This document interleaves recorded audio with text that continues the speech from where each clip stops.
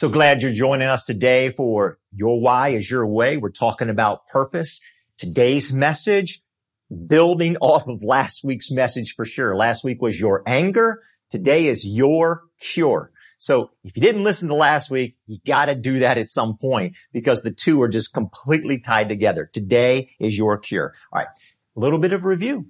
So this is all about the flood, and the flood is an incredible story if viewed through the right lens. It's easy to misunderstand, but if we read the text carefully, closely, and contextually, the answer becomes really obvious. So here's the quick review, is that there is violence. Violence is the problem. Genesis chapter 6. God says, I'm totally annihilating the planet because the world is filled with violence, and every thought in the human heart, every inclination is evil all the time. So God says 7 times that he is going to completely and utterly wipe humanity off the face of the earth. Just in case we missed it the first and second time, he says it 7 times. It's so clear.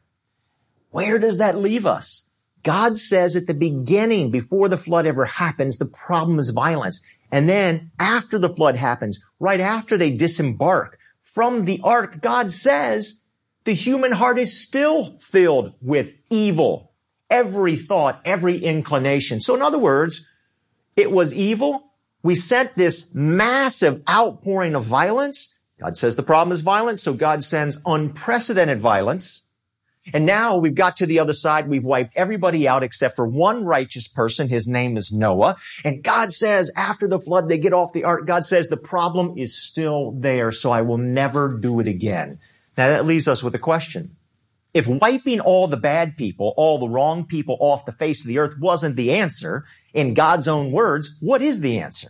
I mean, there's just hopelessness now. Our world isn't good. It's bad. It's filled with violence and injustice and hurt and pain and all. So what's the answer? Now we're really hopeless. We're really hopeless. Well, God gives us the answer. He says it repeatedly in Genesis chapter 9.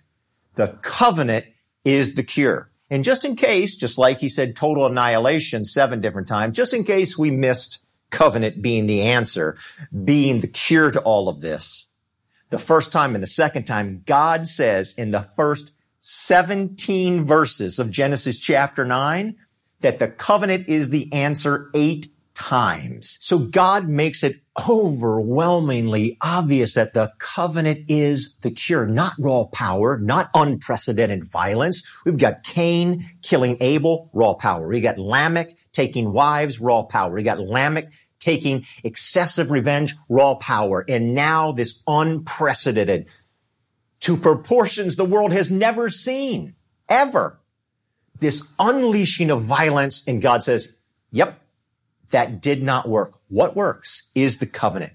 Now, I want to share something before we really dig into the covenant. I have 2 goals for today's message. Actually, I have these same goals for every single message that I do. Number 1 is that you would fall in love with God's word because it is so magnificent. God is giving us the answers here to humanity's problems long before anybody else even thought of these. Number 1, that you would fall in love with God's word. And number two, that you would fall in love with God's way, the biblical way to grow, to be fully inspired in your spirit, that you would feel on fire for God, or whatever way you want to put it, that you would just feel you would feel the divine breath inside of you. And the Bible puts that in a word, and the word is discipleship. Now, what's discipleship? It's community study. That's what discipleship is in the Bible. It's when you get together with a group of people and you study the Bible. It's when you get together with a group of people and then you discuss what you have studied. It really is rooted in curiosity and a thirst for the knowledge of God's word. Jesus asked more than 300 questions in the scriptures. Why? Because he wants us to be curious. The American church is constantly plagued with something, and that is being spiritually stuck. We know it. So many reports and studies on that. We're stuck. It is a constant problem of the Christian church. How do you get out of that? Discipleship gets you out of that. Asking questions. Curiosity and questions are tied together. Communion, this incredible sacred moment of communion, begins with a question. Why is this night different from any other night? And yet, far too often in the Christian church, we're opposed to questions. We're opposed. It's like, what about this? What about that? We feel like when somebody begins to ask those questions, that it's wrong, that you shouldn't ask those questions. The Bible invites us to ask questions of the Bible and to discuss it and to see it from different angles and viewpoints. And that's what we're trying to do here because it's tied to spiritual growth.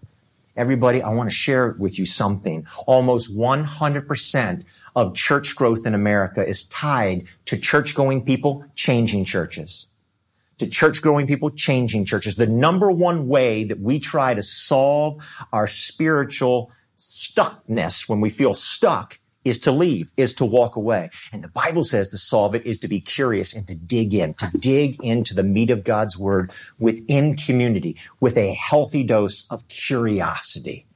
That is why I say, I want you to fall in love with God's word because it's magnificent.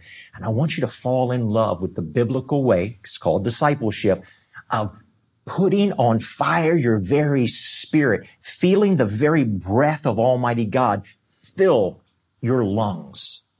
All right, here we go. Let's talk about this today. Genesis chapter 9 is the covenant. Just think about this for a second, everybody. We are first introduced to the covenant in the story of Noah. In Genesis chapter 9, what we are presented with, all civil societies are based on the truth that we are about ready to read. Just ponder that for a moment. I don't know where you are, what your beliefs are about the Bible. Maybe it's good, maybe it's not good, maybe it's somewhere in between, what you think about God. I don't know where you stand.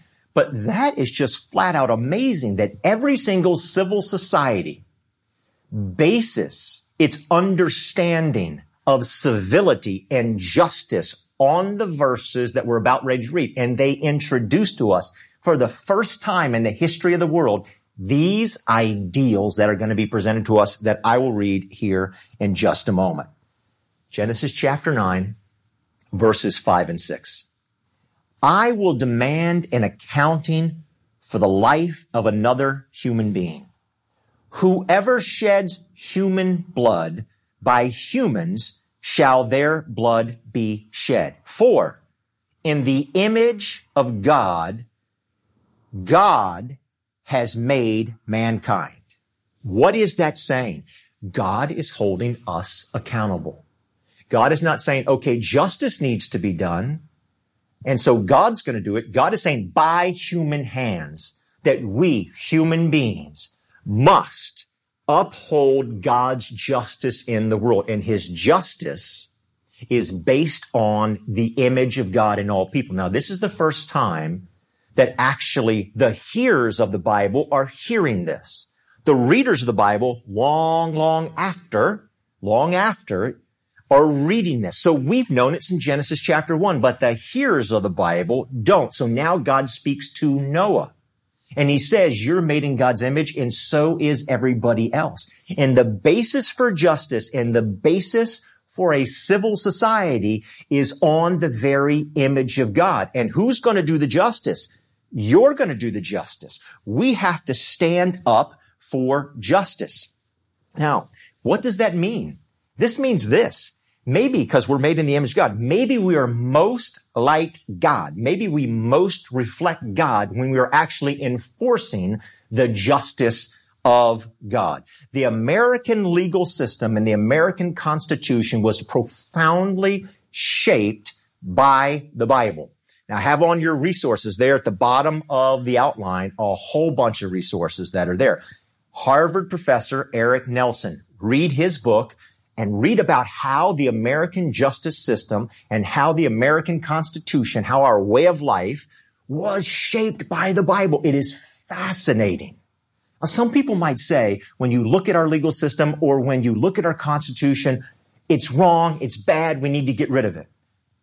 Dr. King and Frederick Douglass had a very different view of that. They said, we don't need to get rid of it, we need to live up to it. We need to live up to it. The same thing with the Bible. Some people say the Bible's wrong, the Bible's dangerous. Maybe we just need to live up to the truths of the Bible. Maybe that's the answer. Because civil societies are based on the truth of Genesis chapter 9. We never knew this before until God told us in Genesis chapter 9. So you think about International Justice Mission. We partner with International Justice Mission. They do a phenomenal work all around the world. They set people free from who are in bondage because of work. They're working in labor, places of labor where they're being mistreated, sex trafficking. And so they do a phenomenal work around the world. Do you know how they started? They started when the gentleman who began IJM was in a country in Africa and saw genocide in the aftermath of a terrible genocide take place. And what he realized is that laws were on the books already that would have prevented the genocide, but nobody was enforcing it. That's where I come all the way back to God says, but by human hands. You and I, we reflect God. We are maybe more godlike than ever before when we are actually standing up and speaking out against injustice, because all people are created equally in the image of God. Verse number 7. As for you, be fruitful and increase in number, multiply on the earth and increase upon it. You got to ask yourself, why? Why did God say that here? I mean, he just told us about this covenant. He just told us about what all civil society is based on. And now he's talking about being fruitful and multiply, which makes us think about two people entering into a sexual union and having more kids. Why is that said here? Well, Genesis chapter 1 says be fruitful and multiply. Right here it says be fruitful and multiply. And Jesus Christ says the exact same thing in Matthew 28, the Great Commission. Go and fill the earth. What is really being said here is take the message of God's justice, the message that all people are created equal in the eyes of God. Take that message and spread it everywhere, because that will lead to justice, that will lead to peace, and that will lead to harmony. That is God's way. That is God's cure. The covenant, everybody, is the cure, and we should take that message everywhere. Let's keep reading. Then God said to Noah and to his sons with him, I now establish my covenant with you and with your descendants after you, and with every living creature that was with you, the birds, the livestock, and all the wild animals, all those that came out of the ark with you, every living creature on earth. I will establish my covenant with you. Never again will all life be destroyed by the waters of a flood. Never again will there be a flood to destroy the earth. And God said, this is the sign of the covenant I am making between me and you and every living creature with you, a covenant for all generations to come. I have set my rainbow in the clouds, and it will be the sign of the covenant between me and the earth. Whenever I bring clouds over the earth and the rainbow appears in the clouds, I will remember my covenant between me and you and all living creatures of every kind. Never again will the waters become a flood to destroy all life. Whenever the rainbow appears in the clouds, I will see it and remember the everlasting covenant between God and all living creatures of every kind on the earth. So God said to Noah, this is the sign of the covenant I have established between me and all life on the earth. God is saying 8 times there in those few verses, the covenant, the covenant, the covenant, the covenant, the covenant. The covenant is the cure. It is the cure. Man's way is total destruction. God is making that so clear. Man's way is raw power. Cain killing Abel, Lamech taking wives, Lamech taking excessive force and power. God's way is not man's way. Man's way, total destruction. God's way, total commitment, because that, everybody, is what the covenant is. Leon Kass says this about a covenant. And this is not just Cass. You can read this everywhere. This is so mainstream. There's so much material. You can read quotes by great and famous preachers, teachers, and scholars, and they're going to say basically the same thing. But here is Leon Kass's thoughts about the covenant from Genesis chapter 9. God's promise is unilateral, one-sided, and unconditional. It does not require human agreement. It does not ask for anything of either man or the animals. It does not even depend on man's obedience to the newly given law. This covenant is unqualified commitment and a respect for human life. All civil societies, all societies of justice are based on what we just read. It has to be an unqualified commitment to the equality of all human life. That's why we say we hold these truths to be self-evident, that all are created equal. That is coming, right? And we haven't lived up to that. We haven't always lived up to that in America, but we need to live. That's why Dr. King says we need to live up to our ideals. The Bible is saying we need to live up to the ideals of the covenant. And all civil societies, all just societies, this is the very basis that all human life is equal, dignified, respected, because we're all in the image of God. The covenant is the cure. It is God's clear cure. Now, what does the word covenant mean? It means to bind. And when I say bind, I mean, like, think about God just wrapping his arms around you. Safety, not to strangle you, but to love you and say, you're mine and I will never, ever let you go. God binds himself to all people, whether they're right or wrong or indifferent. Doesn't matter. It's unqualified. It's not based on human obedience. It's unqualified. Right, wrong, or indifferent, God binds himself. Let me illustrate it this way. Went to Hawaii a number of years ago with my family. Love Hawaii.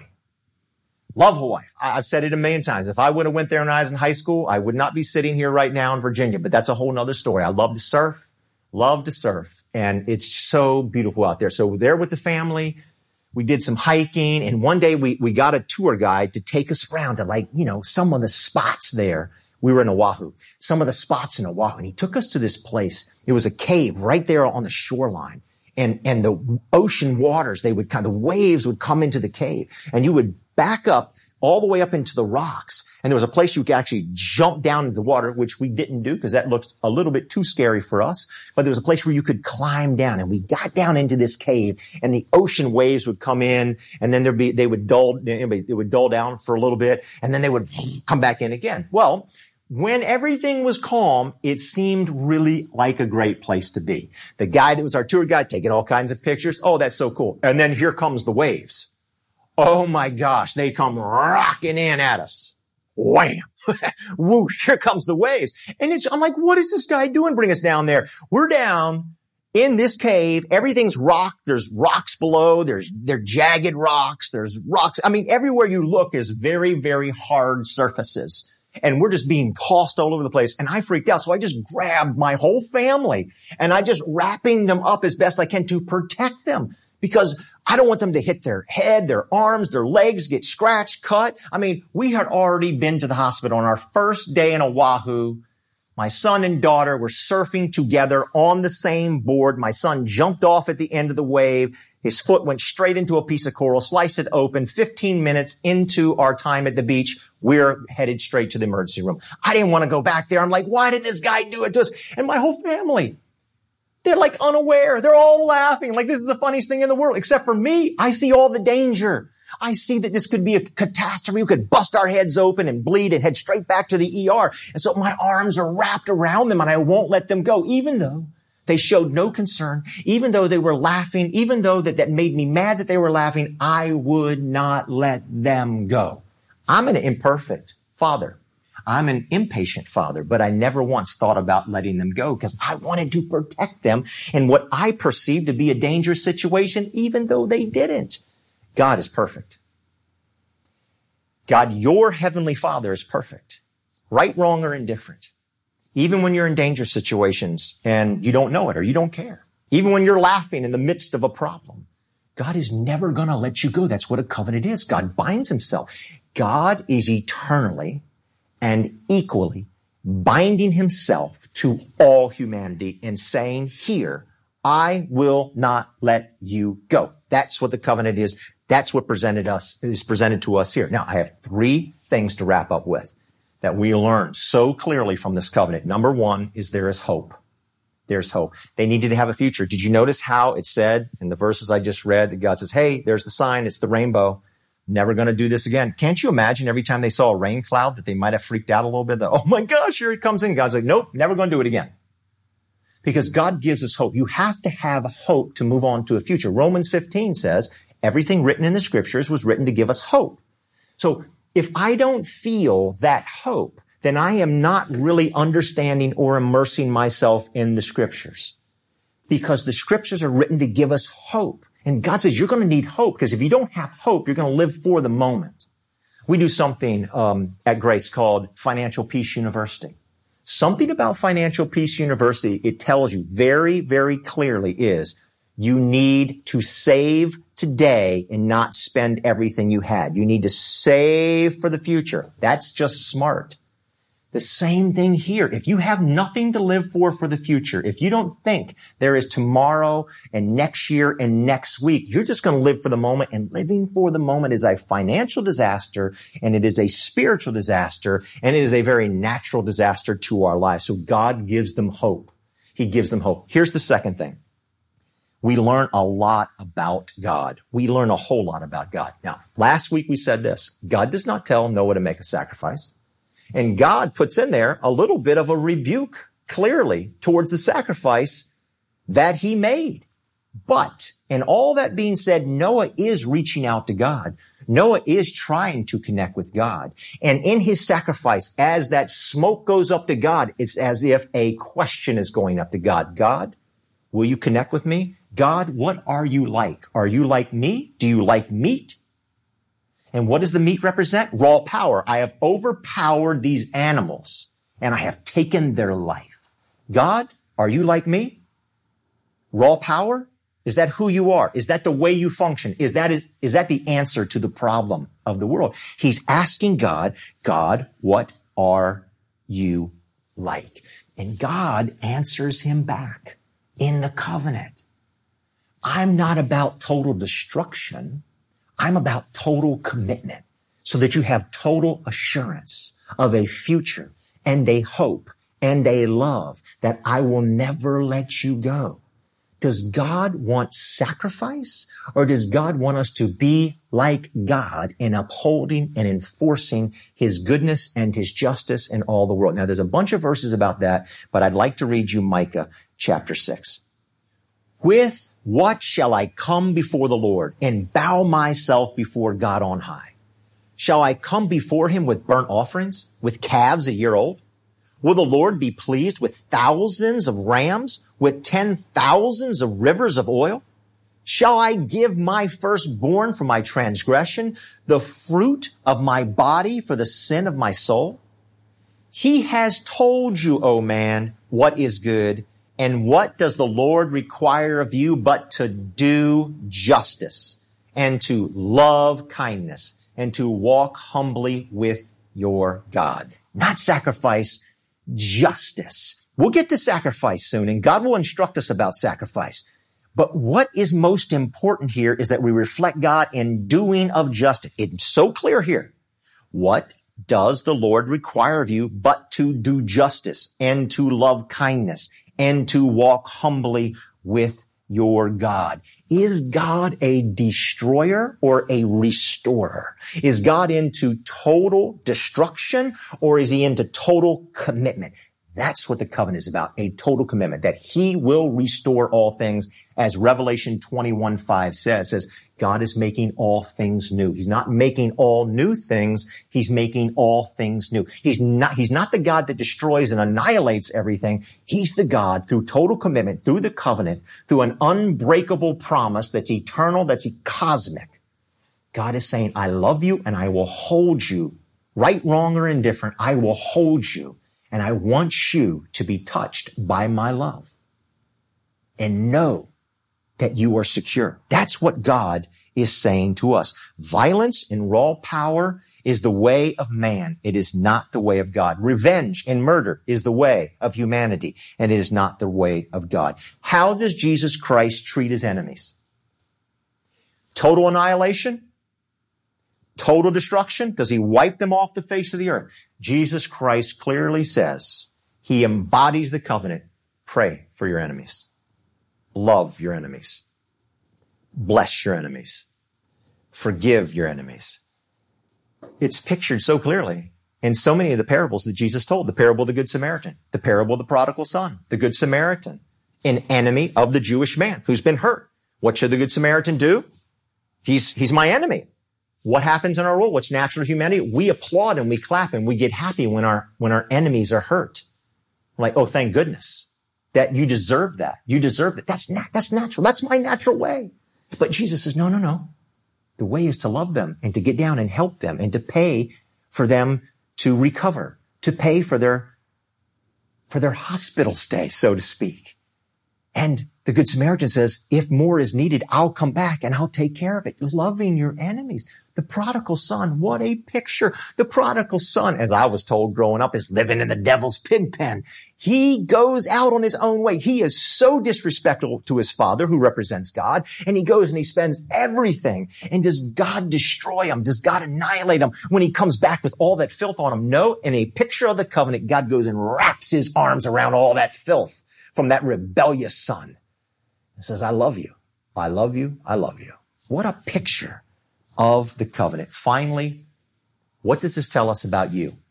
So it tells us, the covenant tells us a lot about hope, tells us a lot about God, and it tells us a lot about who we are, who you are, and who I am. What should you do? Well, we see Jesus Christ on the cross, hanging there in all of his pain.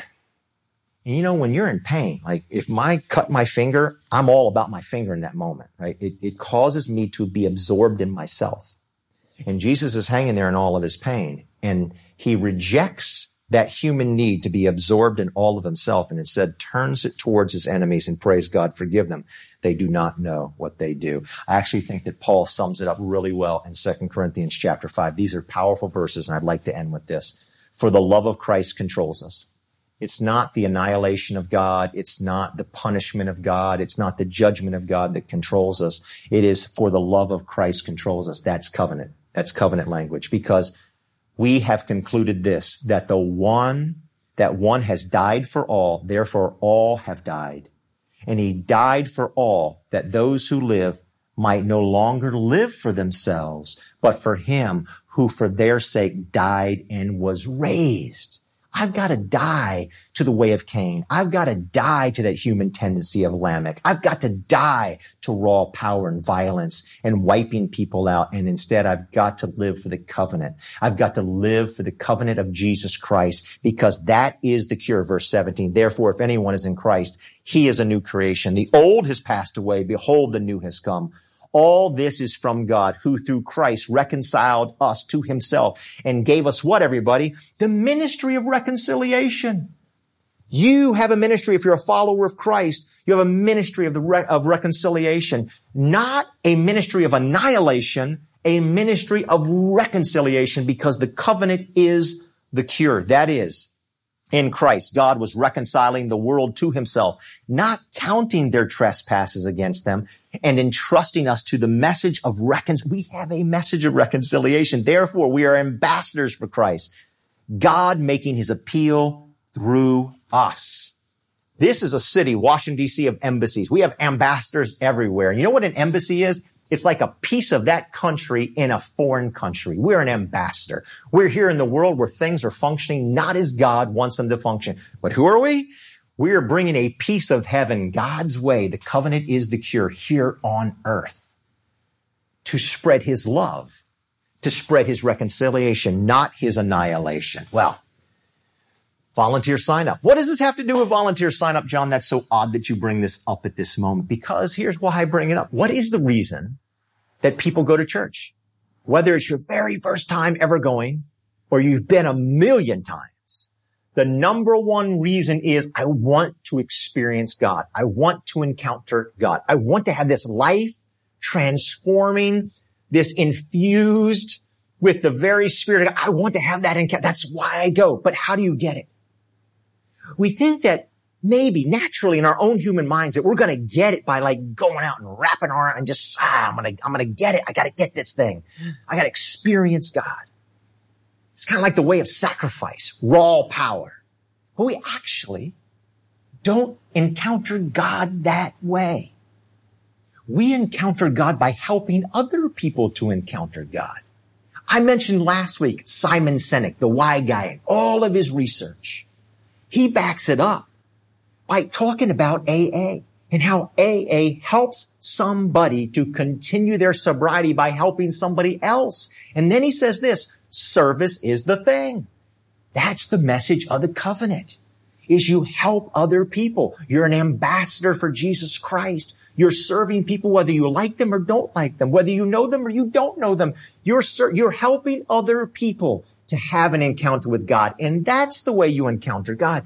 In my natural thinking, I want to go out and just say, God, I want to encounter you. And God says, that's not how you encounter me. You encounter me by helping somebody else, by setting the table for somebody else to have an experience with God. And then through the service for God, through God, in the image of God, by the way of God, through the covenant of God, we then experience God's presence. This is why we do volunteer sign-ups. Not so we can have more volunteers, but ultimately through service, because that's the covenant way. Through service, that's the gospel way, we experience the presence of God. Now, I want to say this about this story of Noah. Because the way I grew up with my interpretation of Noah is Noah was something happened a long time ago and something that I hoped would never, ever, ever happen again. Long time ago. It was distant from me, right? It was this terrible thing that happened, but so distant from me. The way I understand it now, after reading it closely, carefully, and contextually, is it's something that is with me, relevant and powerful, and I will say life transforming to me every single day. Do I see other people in the image of God? The story of Noah is, Noah, you are in God's image, and so is everybody else. Do I see other people in the image of God? The people I like and the people I don't like. Do I pray for them?